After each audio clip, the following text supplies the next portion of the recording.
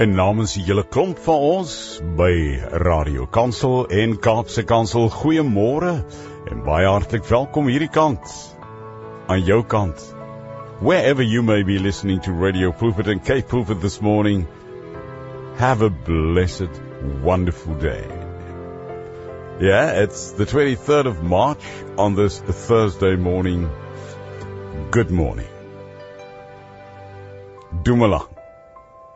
When last did you and I just say, Lord God, by the grace of Christ, I surrender afresh. I surrender. Hoe gee ek oor aan God? Hoe ontvang ek God se vergifnis? Handelinge 13 vers 38 sê, laat dit dan met julle bekend wees, dat deur Jesus Christus vergifnis van sondes aan julle verkondig word. Deur Jesus Christus, die Here, die Seun van God. Deur hom word vergifnis van sondes aan julle verkondig. Handelinge 13 vers 38. Ons praat so baie oor vergifnis. Maar wat is vergifnis? Hoekom het ek dit nodig? Jy sal sê, wel, ek weet, ek ken dit. Die woord vergewe beteken om die rekord, wil ek amper sê, skoon te vee. Jou verlede skoon te vee. Om jou vry te stel, om jou skuld af te los. Wanneer ons iemand te nakom, soek ons hulle vergifnis, sodat die verhouding herstel kan word. Niemand word vergewe omdat hy of sy dit verdien nie. Niemand verdien om vergewe te word nie. Vergifnis is 'n daad van liefde en genade. Vergifnis is 'n besluit om iemand nie verantwoordelik te hou vir 'n daad wat hy of sy gedoen het, ongeag wat daai persoon aan jou gedoen het. En dit klink, soos die geleerdes sal sê, paradoksaal, dit klink teenstrydig, dit klink asof daar iets in jou binneste wil sê, maar dit wil ek eintlik nie hê nie. Maar wie God is so anders as ons? Want die Bybel leer ons dat ons almal God se vergifnis nodig het. Ons almal het gesondig. Prediker 7 vers 20 sê, want daar is geen regverdige mens op die aarde wat goed doen sonder om te sondig nie. 1 Johannes 1 sê in vers 8, as ons sê dat ons geen sonde het nie, mislei ons onsself, en die waarheid is nie in ons nie. Ek dink nou aan Psalm 51 vers 4 wat sê, alle sonde is eintlik rebellie teen God. En daarom het ons God se vergifnis nodig. As ons sondes nie vergewe word nie, sal ons vir altyd ewig die gevolge daarvan dra, sê Matteus 25 vers 46. En nou kom die vraag, en jy ken die antwoord heel waarskynlik so goed, want dis die basiese van die evangelie. Maar as jy en ek nou gevra word, hoe kan ek vergewe word? Wat sou jou antwoord wees? Hoe kan ek vergewe word? Gelukkig is God liefdevol en genadig, en hy's gretig om ons sondes te vergewe. 2 Petrus 3 vers 9 leer my, die Here vertraag nie die belofte soos sommige dit vertraging ag nie, maar hy is lankmoedig oor ons, geduldig, en wil nie hê dat sommige moet vergaan, maar dat almal tot bekering moet kom. Dis God se begeerte om ons te vergewe, en hy het daarvoor voorsiening gemaak, deur Jesus se genade. En die enigste regverdige straf vir ons sondes is die dood. Dis die enigste regverdige straf vir ons sonde. Romeine 6:23 sê, die loon van die sonde is die dood. En die ewige dood is die nagevolg van my sonde. As ek nie vergewe word deur Jesus se genade. Wie God het in sy perfekte plan vlees geword in Jesus Christus, sê Johannes 1.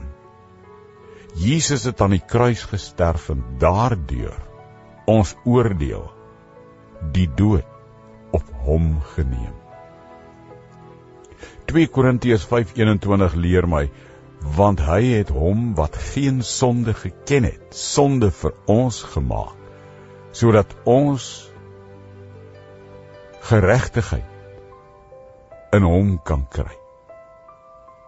Jesus het ons straf deur middel van die kruisdood op hom geneem, en as God het Jesus se dood vergifnis vir die hele wêreld verseker. In 1 Johannes 2:2 bevestig, hy is 'n versoening vir ons sondes, en nie alleen vir ons nie, maar ook vir die van die hele wêreld.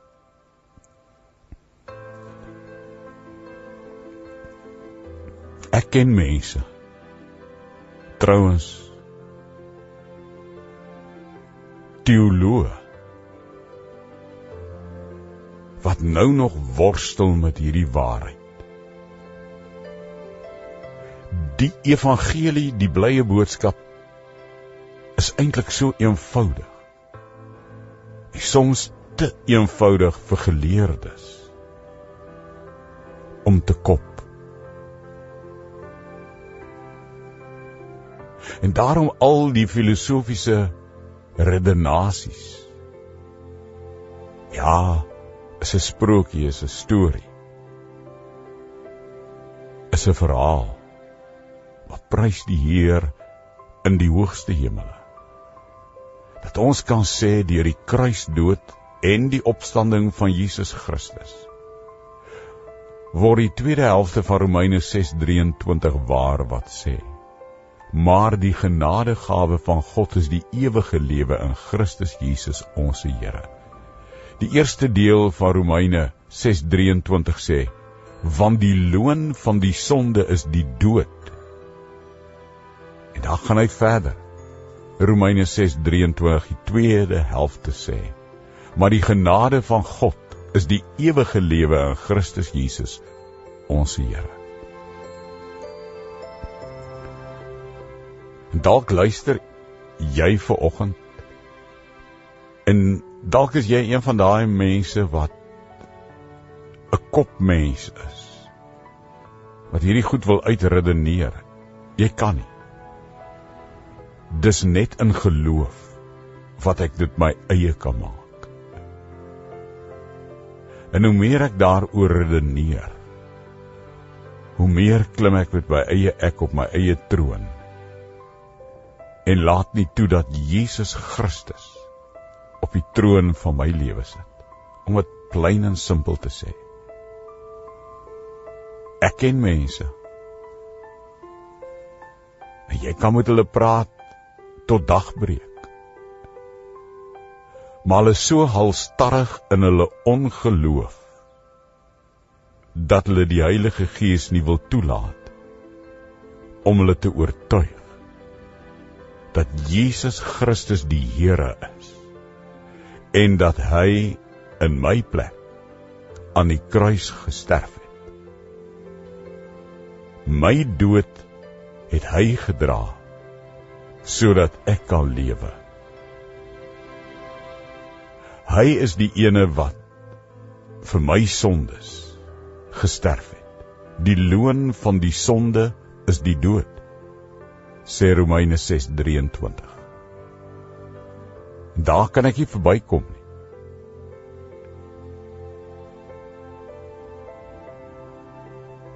Maar die tweede helfte van Romeine 6:23 sê, maar die genadegawe van God is die ewige lewe in Christus Jesus ons Here. Soek jy dalk na vergifnis van sonde? Daai knaande skuldgevoel wat jy nie afgeskit kry. Vergifnis van sonde is beskikbaar indien jy in Christus Jesus as jou verlosser glo. Efesiërs 1:7 sê, in hom het ons die verlossing deur sy bloed, die vergifnis van die misdade na die rykdom van sy genade. Jesus het ons skuld namens ons almal betaal, sodat ons vergewe kan word. Dis die basiese van die evangelie. En dis die moeilikste ding vir 'n vleesmens se kop om te verstaan. En wanneer ek halstarrig die Heilige Gees van God nie wil toelaat om my te oortuig dat God se woord die waarheid is, soos Efesiërs 1:7 sê, in Jesus het ons die verlossing deur sy bloed wat gevloei het toe hy aan die kruis gekruisig is. Die vergifnis van die misdade na die rykdom van sy genade. I surrender all. Gaan Shelley nou sing. Ek gee oor, Here. Dis nie iets wat ek kan uitredeneer. Dis nie iets wat ek kan filosofeer. Dis om geglo te word. En dis die Heilige Gees wat die geloof in my hart werk. En al wat jy hoef te doen is om vir God te vra om jou te vergewe deur Jesus en te glo dat Jesus deur sy dood vir jou vergifnis betaal het en God sal jou vergewe. Johannes 3 vers 16 tot 17 vat seker die mooiste boodskap. Wat sê, want so lief het God die wêreld gehad, dat hy sy eniggebore seun gegee het, sodat elkeen wat in hom glo, nie verlore kan gaan nie, maar die ewige lewe kan hê. Nie verlore mag gaan nie, maar die ewige lewe kan hê. Want God het sy seun in die wêreld gestuur, nie om die wêreld te veroordeel nie, maar dat die wêreld deur hom gered kan word. En nou kan jy dalk vra, is vergifnis dan regtig so maklik? Ja, dit is so maklik, soos wat die Bybel sê. Jy kan nie God se vergifnis gaan koop nie. Jy kan nie daarvoor betaal nie. Jy kan nie vergifnis verdien nie. Jy kry vergifnis slegs deur geloof. Wanneer ek die genade toelaat, wat God deur Jesus sy seun vir my kom gee, as 'n geskenk, 'n vry present. En as jy Jesus Christus as jou verlosser wil aanneem, dis doodgewoon deur 'n eenvoudige gebed. 'n Gebed. Die gebed red jou nie. Dis jou geloofsuitspraak in jou gedagte of deur woorde, dat slegs deur vertroue op Jesus Christus kan jy gered word van jou sonde. En die gebed is net 'n manier om vir God te sê dat jy in hom glo en vir hom dankie te sê dat hy voorsiening gemaak het vir jou vergifnis. Ek gaan jou lei in 'n gebed. Dalk is dit die eerste keer wat jy vir Jesus wil sê, ek het so baie hieroor gedink, Here. Dalk is dit die eerste keer wat jy vir hom wil sê, ek wil oorgee, I will surrender, ek wil totaal oorgee aan u liefde. Dalk wil jy vir die Here op hierdie oomblik sê, ek wil die Heilige Gees, wat ek glad nie verstaan nie, maar in geloof toelaat, om deur dit wat ek nou gaan sê, hardop gaan bid, my te oorweldig en my sonde te vergewe, dat ek myself aan u kan wy en kan gee en kan toewy. Dalk vir die eerste keer in jou hele lewe. Dalk is jy 'n kerkmens. Dalk is jy 'n dominee of 'n pastoor of 'n priester of 'n reverend of 'n vader. Dalk is jy 'n leier in die kerk, 'n leier ouderling, 'n leier diaken. Dalk is jy die ene wat by die deure van die kerk staan en almal Sondag môre gaan groet en welkom heet. Maar diep in jou hart weet jy Jy het nie geloofsekerheid. Dalk het jy ver afgedwaal. Dalk ry jy in die kar op die oomblik in die verkeer. En jy dink by jouself, terwyl jy alleen in die kar is, Here, is dit U wat met my praat vanmôre? Is dit ek? Stel U regtig so in my belang, dat U vir my wil roep? Ja, want so lief het God die wêreld gehad, dat hy sy eniggebore seun gegee het, sodat elkeen wat in hom glo, nooit verlore sal gaan, maar die ewige lewe kan hê. Dalk het jy afgedwaal. Dalk het jy heeltemal, hoe sê hulle, gebackslide. Wil jy nie vanmôre vir die Here sê, hier is ek. Bid saam met my.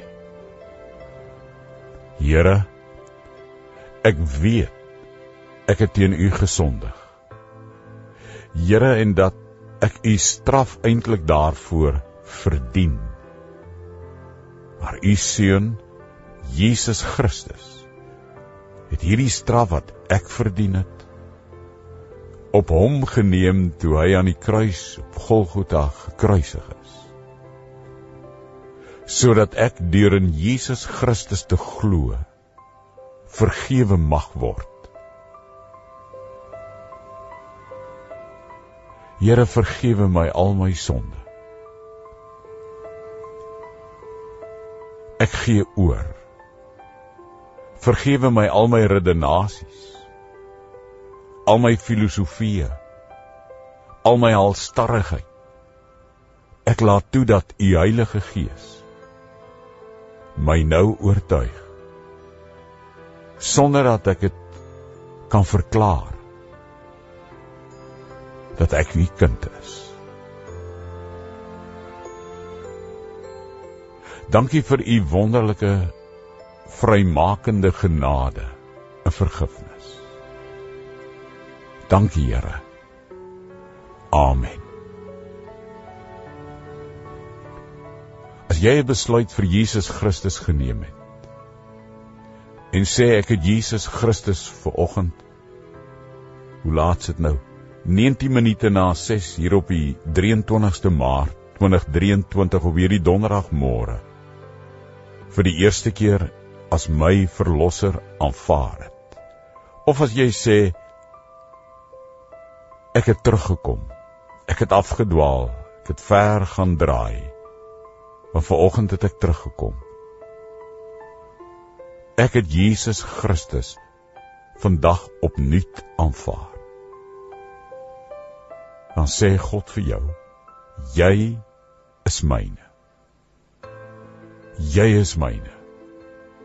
En God sê vir jou, vir altyd en altyd, sal jy by my wees, hier op aarde, en eendag, wanneer jy hier doodgaan, sal jy in my teenwoordigheid wees, vir ewig en altyd.